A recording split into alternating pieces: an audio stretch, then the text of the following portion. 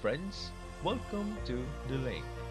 This is one of the ways of ang lingkod ng Panginoon Northern Mindanao in making Jesus and His words that has transformative power be known. Today, we invite you to have a listening ear and receptive heart as we share God's Word. Good day, my dear friends. Today's reflection is anchored in the reading from the Acts of the Apostles, chapter 4, verses 9 to 10. It says, "If we are being questioned today about the good deed done to the lame man and how he was healed, then you should all know, and all the people of Israel should know, that this man stands here before you completely well through the power of the name of Jesus Christ of Nazareth, whom you crucified and whom God raised from death." Friends, like Peter and John being charged by the priests and Sadducees in the reading, do we also have the courage to boldly proclaim that Jesus Christ is our Lord and through Him we are saved?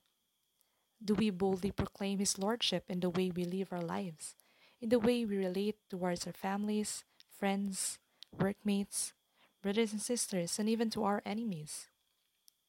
These are the same questions that I ask myself, my dear friends. Have I given myself in loving God and loving my neighbor? Have I done something to proclaim God's word and to expand His kingdom here on earth?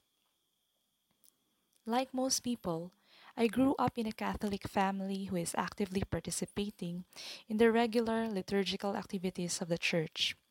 I can say that I am a nominal Christian during my high school years. I am already contented of only attending the Mass every Sunday, just like a regular routine that I am obliged to do. I was just a normal person who gets by in living my ordinary life of going to school and home, back and forth, vice versa. I know the Lord, but it's also like I don't know Him at all. My relationship with Him back then is just shallow. Maybe because I was not able to establish my personal relationship with Him just yet. But my life has changed when I entered college. I experienced a major change of environment since I went to a university away from my hometown. It was then that I encountered the Lord personally when I was able to join a Catholic movement for college students called Christ Youth in Action, or CYA. There, I was able to deepen my understanding and establish my personal relationship with the Lord through the life-giving talks and courses that I was able to attend to, one of which is the Christian Life series. It was one of the most exciting and colorful years of my life, serving the Lord with all that I've got. I continued serving Him even after college, my dear friends, through ang lingkod ng Panginoon as a young professional. But my journey with the Lord has not been easy. I also went through the ups and downs of life.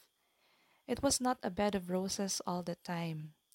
A lot of challenges came along the way, and I was tempted to live a mediocre life I was living before I met the Lord. But still, the grace of the Lord is overflowing.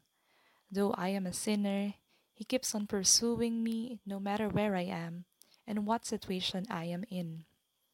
He has provided me with a strong support together with my brothers and sisters in the community.